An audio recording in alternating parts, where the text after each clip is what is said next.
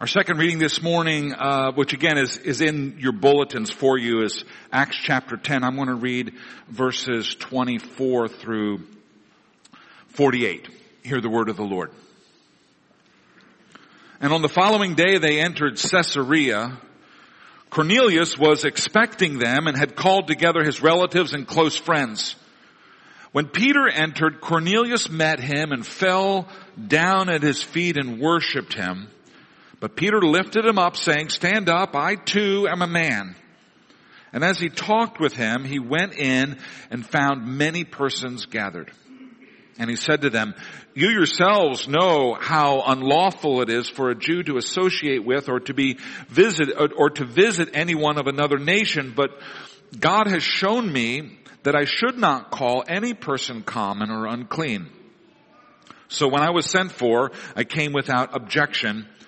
I asked then, why you sent for me?" And Cornelius said, 4 days ago, about this hour, I was praying in my house at the 9th hour, and behold, a man stood before me in bright clothing and said, "Cornelius, your prayer has been heard, and your alms have been remembered before God. Send therefore to Joppa, and ask for Simon, who is called Peter. He is lodging in the house of Simon a tanner by the sea. So I sent for you at once, and you have been kind enough to come. Now therefore we are all here in the presence of God to hear all that you have been commanded by the Lord." So Peter opened his mouth and said, "Truly I understand that God shows no partiality, but in every nation, anyone who fears him and does what is right is acceptable to him. As for the word that he sent to Israel, preaching good news of peace through Jesus Christ, he is Lord of all. You yourselves know what happened throughout all Judea, beginning from Galilee after the baptism that John proclaimed, how God anointed Jesus of Nazareth with the Holy Spirit and power. He went about doing good and healing all who were oppressed by the devil, for God was with him. And we are witnesses of all that he did both in the country of the Jews and in Jerusalem. They put him to death by hanging him on a tree, but God raised him on the third day and made him to appear not to all of the people, but to us who had been chosen by God as witnesses, who ate and drank with him after he rose from the dead. And he commanded us to preach to the people and to testify that he was the one appointed by God to be judge of the living and the dead. To him all the prophets bear witness that everyone who believes in him receives forgiveness of sins through his name." While Peter was still saying these things, the Holy Spirit fell on all who heard the word, and the believers from among the circumcised who had come with Peter were amazed, because the gift of the Holy Spirit was poured out even on the Gentiles. For they were hearing them speaking in tongues and extolling God. Then Peter declared, "Can anyone withhold water for baptizing these people who have received the Holy Spirit just as we have?" And he commanded them to be baptized in the name of Jesus. Then they asked him to remain for some days. This is the word of the Lord. Let us pray.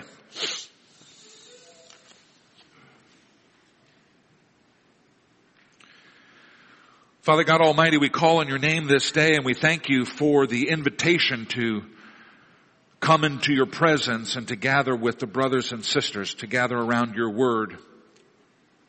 We pray that you would draw us away from the concerns of the week, that we would spend this hour here in this sanctuary in your presence, that we would be refreshed and rejuvenated by taking this time aside. We thank you for the Sabbath day, that you have set it aside especially for your worship.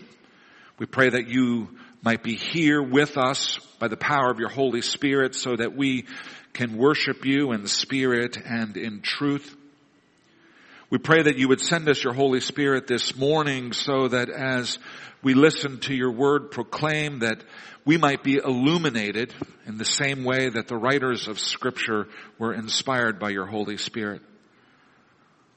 Lord, there are changing opinions in every day and in every year, and yet your holy word stands the test of time.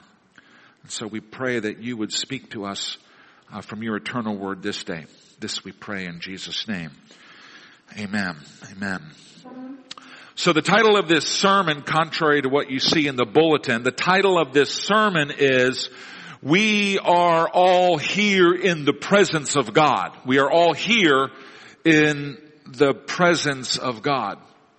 This title is taken from Cornelius's statement to Peter on the cusp of hearing Peter preach. And what I want to talk about this morning is how it is that we are in the presence of God when we sit under the preaching of the Word of God by someone who has been ordained by God. We are in the presence of God as we sit under the preaching of the Word of God by someone who has been ordained by God. So, as we continue in our sermon series through the books of Acts, we are in the story of Cornelius. This is the longest story in the book of Acts. It runs about 66 verses. Cornelius is in one part of Judea. He has received a vision. An angel has come to him and said that, that God has heard his prayers, that God has remembered his sacrifices, and that he needs to go send for this man, Simon Peter, who is in another place. And so Cornelius sends his servants to go fetch Peter. Peter simultaneously receives a different vision in a different place. Peter is up on a roof. He's praying. It's at the afternoon hour. He's waiting for his lunch to come up. And God sends him this vision of this sheet filled with all kinds of animals, a veritable Noah's Ark of animals that comes down out of heaven with animals that were clean and unclean. And God tells Peter to get up, to kill, and to eat. Peter protests, I can't eat unclean animals, and God declares that all animals are clean. That was a preparation of Peter, for Peter, so that he could meet with Cornelius. And so Cornelius has called Peter to him. Peter is the invited guest preacher at Cornelius's house. He's traveled this distance, a distance of a couple of days' travel with a group of folks, and here they are, ready to preach to a household of Gentiles who are anticipating hearing a word from God. We as Reformed Christians have placed preaching at the center of our worship service. Now, this is a change from the time of the Roman Catholic Church. The Reformation happened about 500 years ago, a little bit more than 500 years ago. And at that time, within the Roman Catholic Church, the centerpiece of worship was the Eucharist, the Lord's Supper. Everything else in the service either built up to or was an afterthought to the Eucharist. But in the Reformation, the proclamation of the Word of God takes that center place. Everything in our worship service that we do is structured to support the preaching of the Word of God. Our call to worship at the beginning of this service is an invitation for the gathered people to enter into the presence of God. The opening prayer, which is offered at the beginning of the service, is what we call an invocation. It's a calling on the name of the Lord, asking God, be present with us, be here with us, and incline your ear toward us. We follow that with a prayer of confession, where we recognize our needs. We recognize that we're sinful people. It's a part of the softening and the preparing of our hearts for change. It's a recognition that we need to hear from God, the prayer of confession. And then we finally come to the reading of the Scriptures. Preaching, of course, is always about the Scripture text that's been read and all of the elements that run up to the reading of the Scripture are preparations for the proclamation of the Word. Now then, after the sermon ends up being the center part of the service, but then after the sermon, there are responses that we are making to the proclaimed Word. Some of those are prayers. They could be affirmations of faith. They could be songs of praise that respond to the preached text. They could be offerings of money, of ourselves in service. They could be offerings of ourselves in response to an altar call. And then all of it's capped off with a benediction. All of the elements in a Reformed worship service that follow the preaching of the word are responses to the word that's been proclaimed. So in Reformed worship, the preaching of the word is the centerpiece of worship. I've said that we are in the presence of God when we sit under the preaching of the word of God by someone who's been ordained by God. And we see that reflected in the text that we've read here this morning. Cornelius, on his way to Jesus, a believer in Yahweh, but yet still a Gentile. Cornelius says in verse 33, we are all here in the presence of God to hear all that you, Peter, have been commanded by the Lord to speak. We are here in the presence of God to hear all that you, Peter, have been commanded to speak. So what is this presence of God that Cornelius senses is going on in his house? Well, let me eliminate a couple of possibilities and then focus on what the reality is. What's not being referred to here is God's omnipresence. Now, there's some sense in which God is present in all places and in all times. But when Cornelius says that we are here in the presence of God, he's not referring to God's omnipresence. There's some kind of special feeling in that room that day. There's some kind of special presence of God. He's also not referring to Peter's presence. You recall at the beginning of this encounter, Peter shows up at the house. Cornelius, a Roman military captain, comes out and falls down at his feet in an attitude of worship. And Peter raises him up and says, I'm not a god. I'm a man just like you. Okay, so Cornelius, coming out of a pagan background where there would be messengers, divine messengers, as part of his world, thinks that Peter might be of this sort of caliber, and so he falls down, but Peter indicates, no, I'm not a god, I'm just a man. So it's not Peter's presence that's being referred to here when Cornelius says we are in the presence of God. In fact, what Cornelius is alluding to is that he's in the presence of the preaching of God's word. Now, what happens after that statement is a summary of Peter's sermon. This will be the second major sermon that we have seen by Peter in the Acts of the Apostles. And one of the things that you'll notice about this sermon, you have it there in front of you in your bulletins. One of the things that you're going to notice about this sermon is that it's actually nothing special. It's nothing new that Peter is revealing. In verse 37, Peter says, you yourselves know what happened throughout all Judea. Now he's talking to a house full of Gentiles. You, and even the Gentiles apparently know all of the things that have happened in Judea. You yourselves know what happened throughout all Judea, beginning from Galilee after the baptism that John proclaimed, how God anointed Jesus of Nazareth with the Holy Spirit and power. Okay? So Peter understands right up front that what he's saying to these people isn't something that they don't already know about. Nothing special. Nothing new. Well, except perhaps, maybe, I'm not 100% sure, but maybe the payoff that Peter offers in verse 43, where he says, everyone who believes in Jesus receives forgiveness of sins through his name. Maybe this is the first time they've heard that, but maybe not.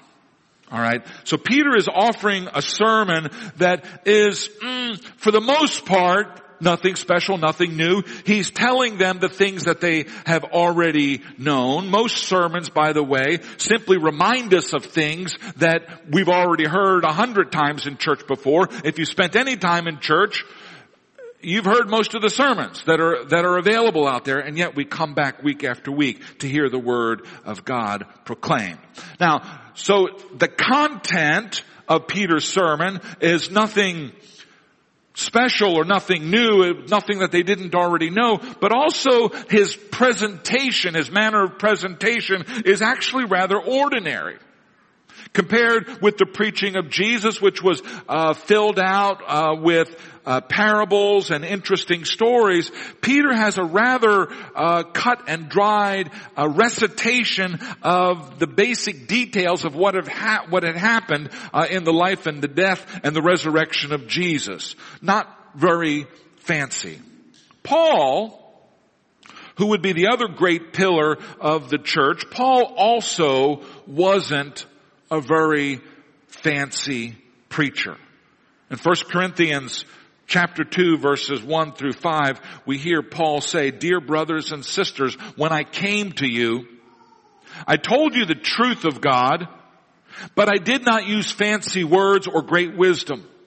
I decided that while I was with you, I would forget about everything except Jesus Christ and his death on a cross." Okay, that's the core of the gospel, of course.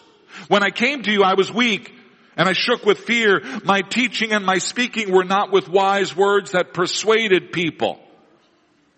There were people at this time, by the way, in the ancient world who would travel from city to city. They were called sophists, and they would, for a fee, teach you the art of convincing other people. They would give you the skills of public speaking.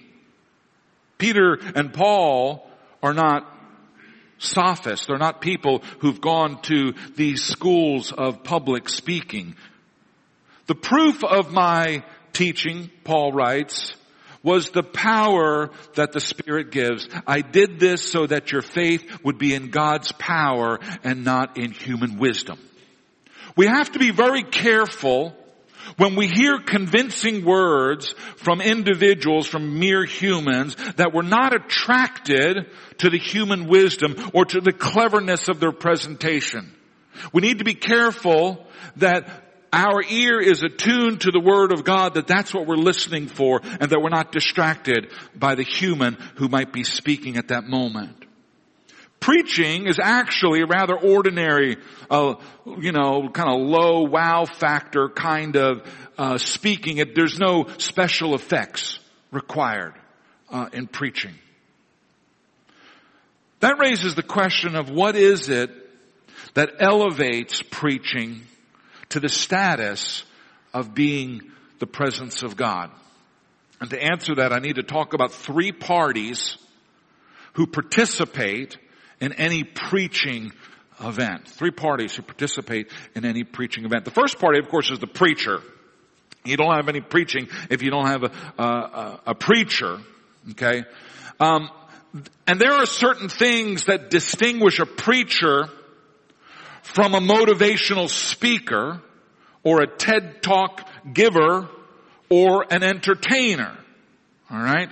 So, three things that I can identify here. First of all, the preacher preaches Christ, but he doesn't preach himself. The preacher preaches Christ, but he doesn't preach himself. In verse 42 of what we read here, Peter is pointing to the identity of Christ. Peter says Jesus is the one appointed by God to be the judge of the living and the dead. Peter's concern in talking with Cornelius and Cornelius' family and friends is that they understand the identity of who Jesus is. In verse 43, Peter says, anyone who believes in Jesus receives forgiveness through his name. The concern of preaching is going to be to point to the identity of Jesus. Also, preaching is always going to be rooted in the Scriptures. Verse 43, we hear Peter say, to him, to Jesus, all the prophets bear witness. When we talk about the prophets, of course, we're talking about the scriptures. In his case, it would be just the Hebrew scriptures. But when we have a Christian preacher preaching today, we're going to be preaching out of both the Old Testament and the New Testament prophets. You'll recall the first sermon that Peter preached on the day of Pentecost. The first sermon of the Christian era is based on the Old Testament text of Joel chapter 2. Christian preaching is always the explication of a biblical text. Every once in a while, I will be out with non-Christian friends on a Saturday night, and, they know that I've got to preach the next morning, and they'll ask me, well, what are you going to preach on tomorrow? And then and after I tell them, the next question they'll ask is, well, how do you keep coming up with ideas? What to preach about? Because in their mind, the preacher is doing what a TED talker is doing, or the way a television entertainer where he's preaching himself. Being a preacher is wonderfully boring. I never have to come up with an idea. All I have to do is read the next section of scripture that we're going to be covering, and there's my sermon text, okay? And that's what I need to explain. All right. So the preacher is never preaching himself. He's always preaching Christ, and he's always preaching Christ through the witness of Scripture. Number 2, the preacher preaches the Word of God and not his own theories or human wisdom. This means that a preacher actually doesn't have to be that smart. Doesn't have to be educated in worldly ways, but the preacher does need to be faithful to the biblical text. Third, the preacher does not speak on his own authority. I don't know if you've ever noticed, if you ever read the little biographical sketches of people who speak at conferences, and they list their credentials. And oftentimes their credential for being a conference speaker is that they've spoken at other conferences. Check these out, okay? You'll see it, or on the jacket blurbs, so and so. The only thing he's famous for is having spoken at a conference. Well, a preacher doesn't have this problem because a preacher doesn't speak on his own authority. But a preacher does need to be authorized, certified, ordained, commissioned, and sent by God. Now, here within the Presbyterian Church, we understand that the commissioning and the ordination and the sending of a preacher is done through the voice of the church. Okay, we have one individual, one member of this congregation who is in that process right now within the EPC. It's a long, drawn-out process, and there are a lot of people examining that individual's life and ascertaining whether or not they have the equipping and the calling. But the preacher who goes out there to preach doesn't preach on his own authority, which is a wonderful thing. It's a very freeing thing, actually. In verse 33, Cornelius is aware of this. I don't know how Cornelius is aware of it, but Cornelius is aware of it. I guess he must have been inspired by the Holy Spirit too. Cornelius says, this is verse 33, we are here. Who knows how many people were gathered in his house? We are here to hear all that you have been commanded by the Lord. Cornelius knows that Peter isn't speaking for Peter. Peter's speaking for the Lord. What a relief to Peter. I don't have to worry about coming up with ideas. I just have a message from God, and here I am to deliver it. Cornelius is aware of this. Somehow Cornelius, as the hearer in this preaching event, is aware that the preacher is not speaking on the preacher's behalf, but that the preacher is speaking on behalf of the Lord. That's on the one side. That's verse 33. We are here to hear all that you've been commanded by the Lord. On the other side, Peter's also aware of this. In verse 42, Peter says, Jesus commanded us to preach to the people and to testify that he is the one appointed by God to be judge of the living and the dead, To him all the prophets bear witness. Notice that Peter also is aware that he's not speaking on his own authority. Cornelius, the listener to the sermon, is aware that Peter is speaking on behalf of the Lord. But Peter himself is aware, I've just been commanded. Jesus told me to do this. I'm not doing this because I want to do this. I would rather be fishing, but Jesus has commanded me to do this. The preacher does not speak on his own authority. He is authorized, certified, ordained, commissioned, and sent by God, which is a tremendous, tremendous relief. All right, so the first person that shows up in the preaching event is the preacher. The second person who shows up in the preaching event is Almighty God. All right, and he shows up in the whole complexity of the Godhead. He shows up in the Scriptures.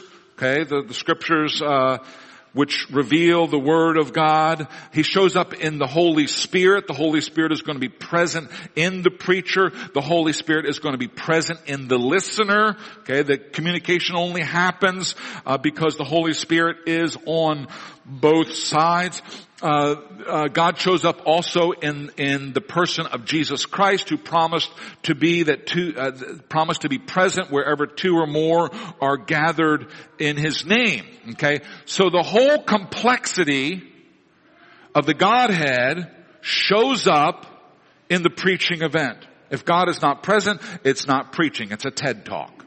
Might be true, might be wise, but it's just not preaching. The third party that shows up in a preaching event is the listener. Now, there's a problem here because the word listening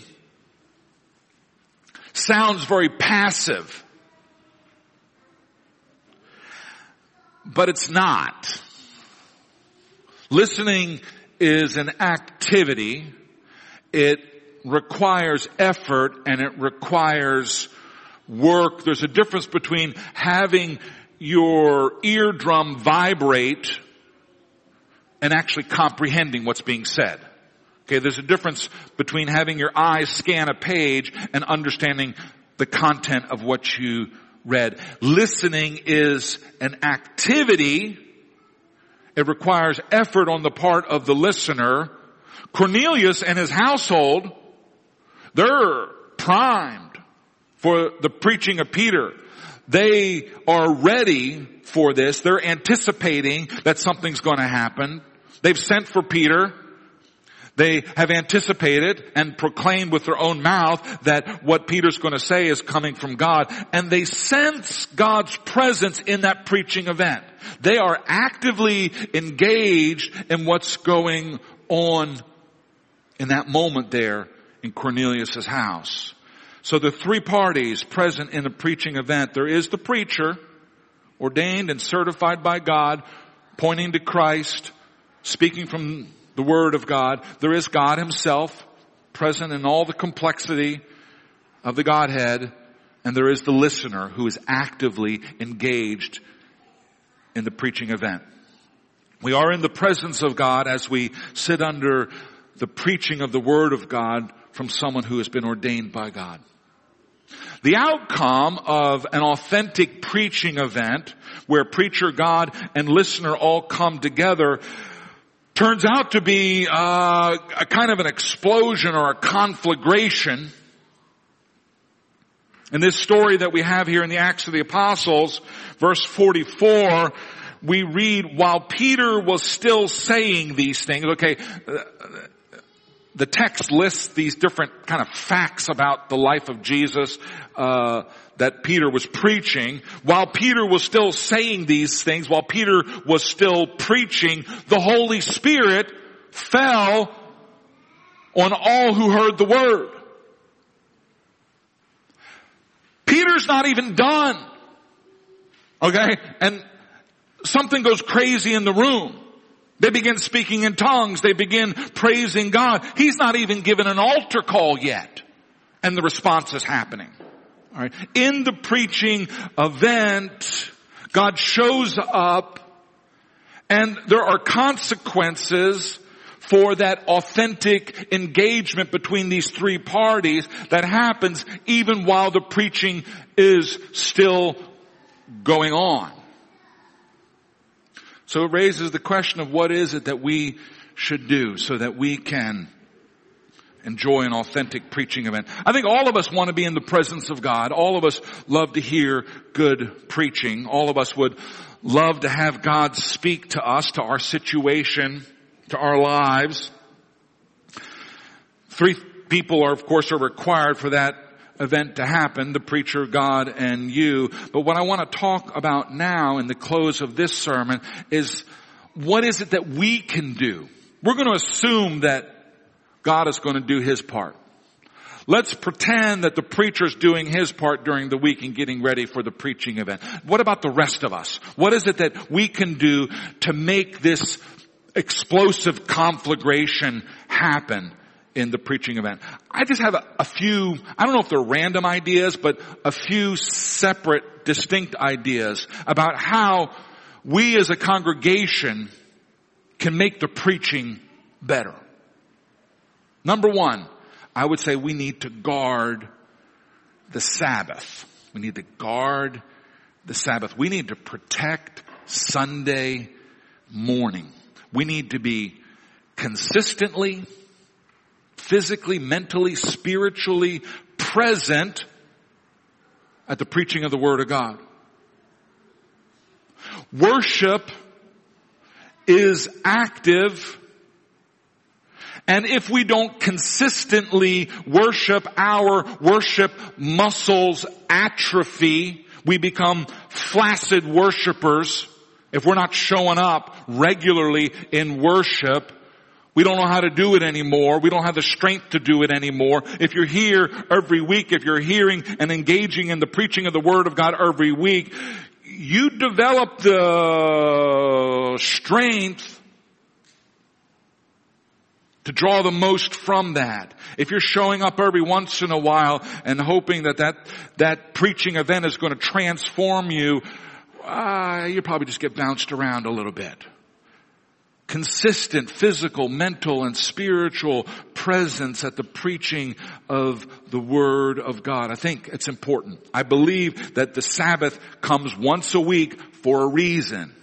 Okay? I think God knew what He was doing. All right. Consistent Sabbath worship does build our worship muscles. So the first thing, guard the Sabbath. The second thing is to pray. All right. Obviously, we're told to pray without ceasing. We're told to pray in all circumstances. But I don't know how often you pray about the sermon. Do you pray for the preacher before you get to church? Some of you do. Some of you are praying in the car, oh God, I hope He gives me a good sermon this week. All right. Some of you you need to pray for the preacher.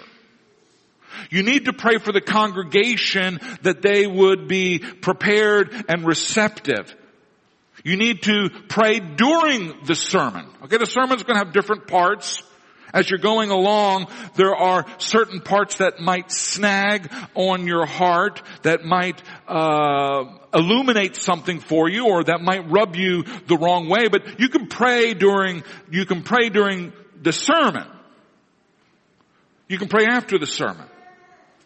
You can pray that God would seal the Word to your heart and that He would give you the mind of Christ. You can pray that the Holy Spirit will open your ears and eyes and give you a heart that's willing to respond. Okay? Now, one of the reasons, your pastor needs your prayer. Okay? You won't have a good pastor if you're not praying for him. Alright? So I need the prayer. The congregation needs the prayer. The congregation is not an atomized, isolated group of individuals. We're actually an organic body that are connected to each other. Okay, we're living in a very unconnected time. You're in your little family groups. You're huddled there together. And we need to think about ways to overcome this isolation. But the body of Christ is organic. Okay, it's connected. If I cut my foot off, it's no longer part of my body. It doesn't really work. Okay, it only works when it's connected. So you need to pray for the congregation too, because there is an esprit de corps, not the Holy Spirit, but an esprit de corps from the congregation, which is important in the work of preaching. The other reason, though, that I think it's important to pray for the preaching is that if God speaks, God is going to say to you something that you wouldn't have said to yourself. Something that's unanticipated.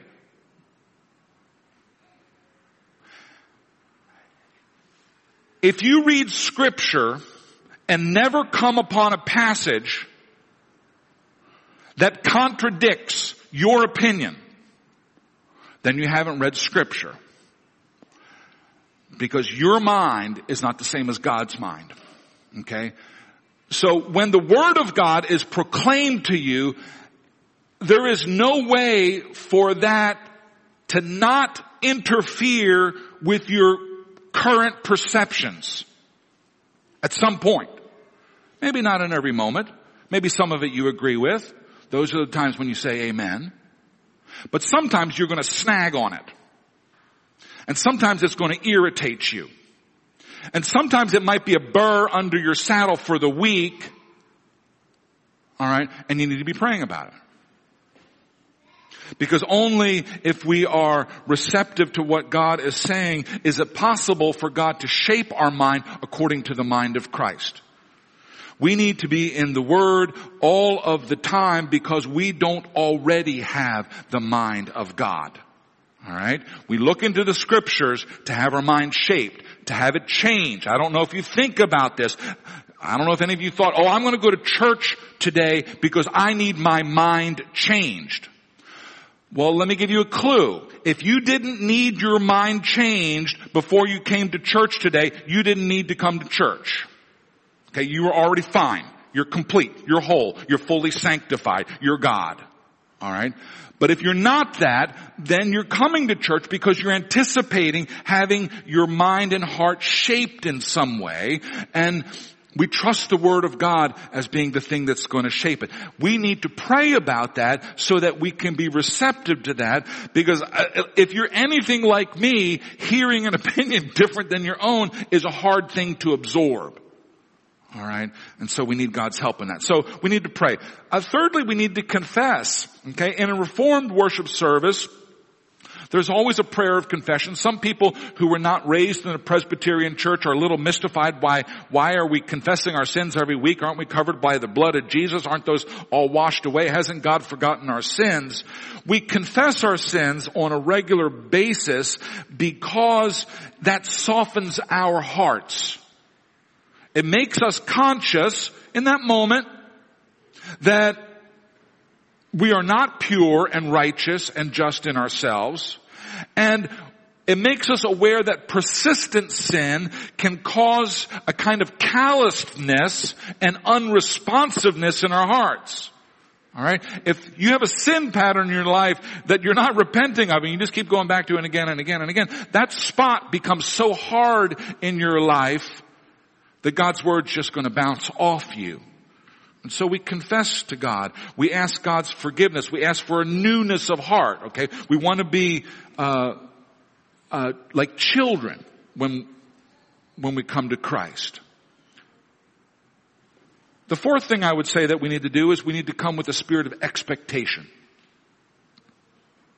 We need to come to church expecting we're going to have a corporate encounter with Jesus Christ. All right? When you do it right, you'll walk through those doors and the hair is going to go up on the back of your neck because you're entering into the house of God.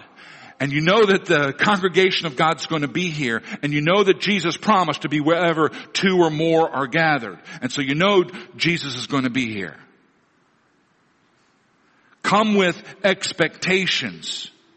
We're not individual Christians. We're members of a body. And come expecting to meet Him when you gather with the brothers and sisters. I would also encourage you to arrive early.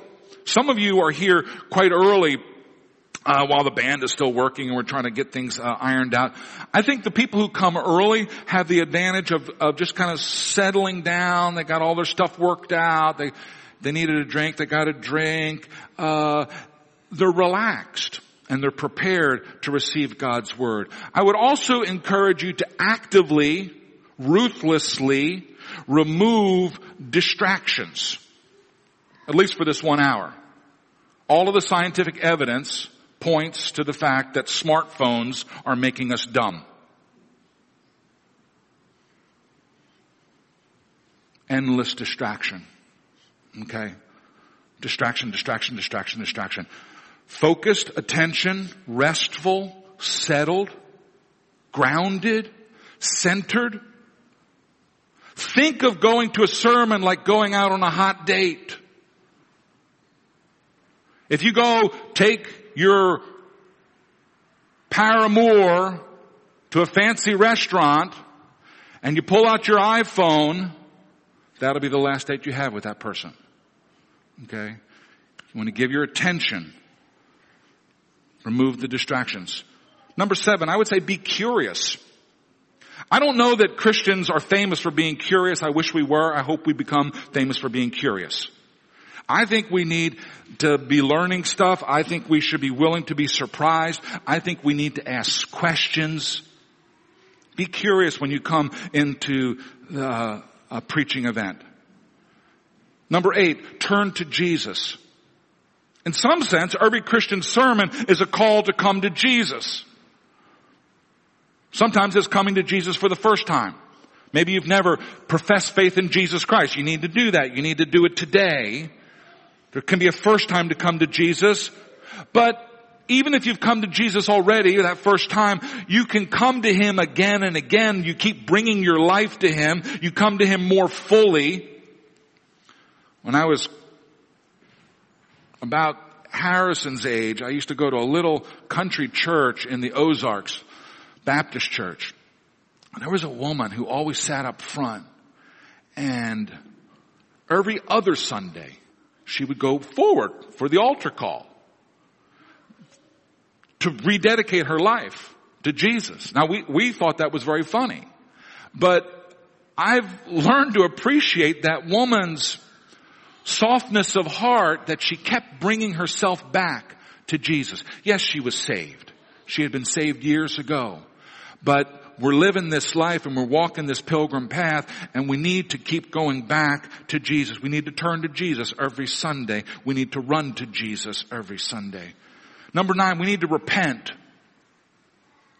Sometimes a sermon will hit you where you live, and if that happens, give thanks to God and repent.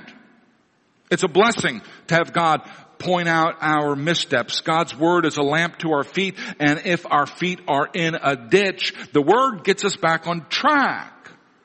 And the way we do that is by hearing that Word, receiving it, and responding by repenting. And I think a final thing that we can do with our sermons is to retell the sermon. You know, we don't live in an age that does very well with memory. We don't remember very much because everything's written down for us, or we can look it up on Google. But have you ever thought about retelling or recounting or re-preaching a sermon that you heard? The philosopher that I studied in graduate school, his name was Fichte, and he grew up in a very humble family. But the way he came to national prominence in Germany was the local nobleman in his town had missed the sermon that Sunday, and he was commenting on this to someone else and saying, can you tell me what the pastor said this Sunday? And they said, well, I can't tell you, but the little boy Fichte can. And so they bring in this boy, I don't know, he's 8 years old or something, and he's able to repeat the pastor's sermon for the nobleman, and the nobleman then underwrote his whole education as a result. A remarkable capacity to grab that. But it's important not just to memorize things for the sake of memory, but by retelling, we learn better ourselves. We learn best by teaching others. And so I think if we were to tell the sermon to someone else, you go home and tell it to someone else. You tell it to each other. Not only it roots it more deeply in your heart, and I think it also provides a multiplier effect on the sermon itself. So here's my encouragement to you this day. We are in the presence of God as we sit under the preaching of the Word of God by someone who has been ordained by God. It's a wonderful, wonderful privilege. I hope you don't neglect that privilege, and I hope that you look forward to it week after week. The results of the proclamation of God's Word is explosive in the Christian community. It should be transformative for your life. And the encouragement in all preaching is that we come to Jesus. To come to Him for the first time, to come to Him again and again if you've been there already. Let us close our sermon in prayer. Father God, we honor You and we bless Your name. We thank You for being here with us this day, and we thank You for the testimony of Cornelius. We thank You for the ways in which You opened his heart and illuminated his mind as to what was going on. Even though he was coming from outside of the church, he still grasped that You were present in the midst of that preaching. Lord, I pray that You would make us a people who are faithful in attending public worship. I pray that we would be eager to hear Your word proclaimed. I pray that we would be encouraged and strengthened and transformed and sanctified by the work of the preaching. And Father God, I pray that in all of this, that the glory would rise to You, that Your people would look more and more the way You want them to look. We pray that Your kingdom would come, and we pray that we would serve You better in this world this day. We pray this in Jesus' name. Amen.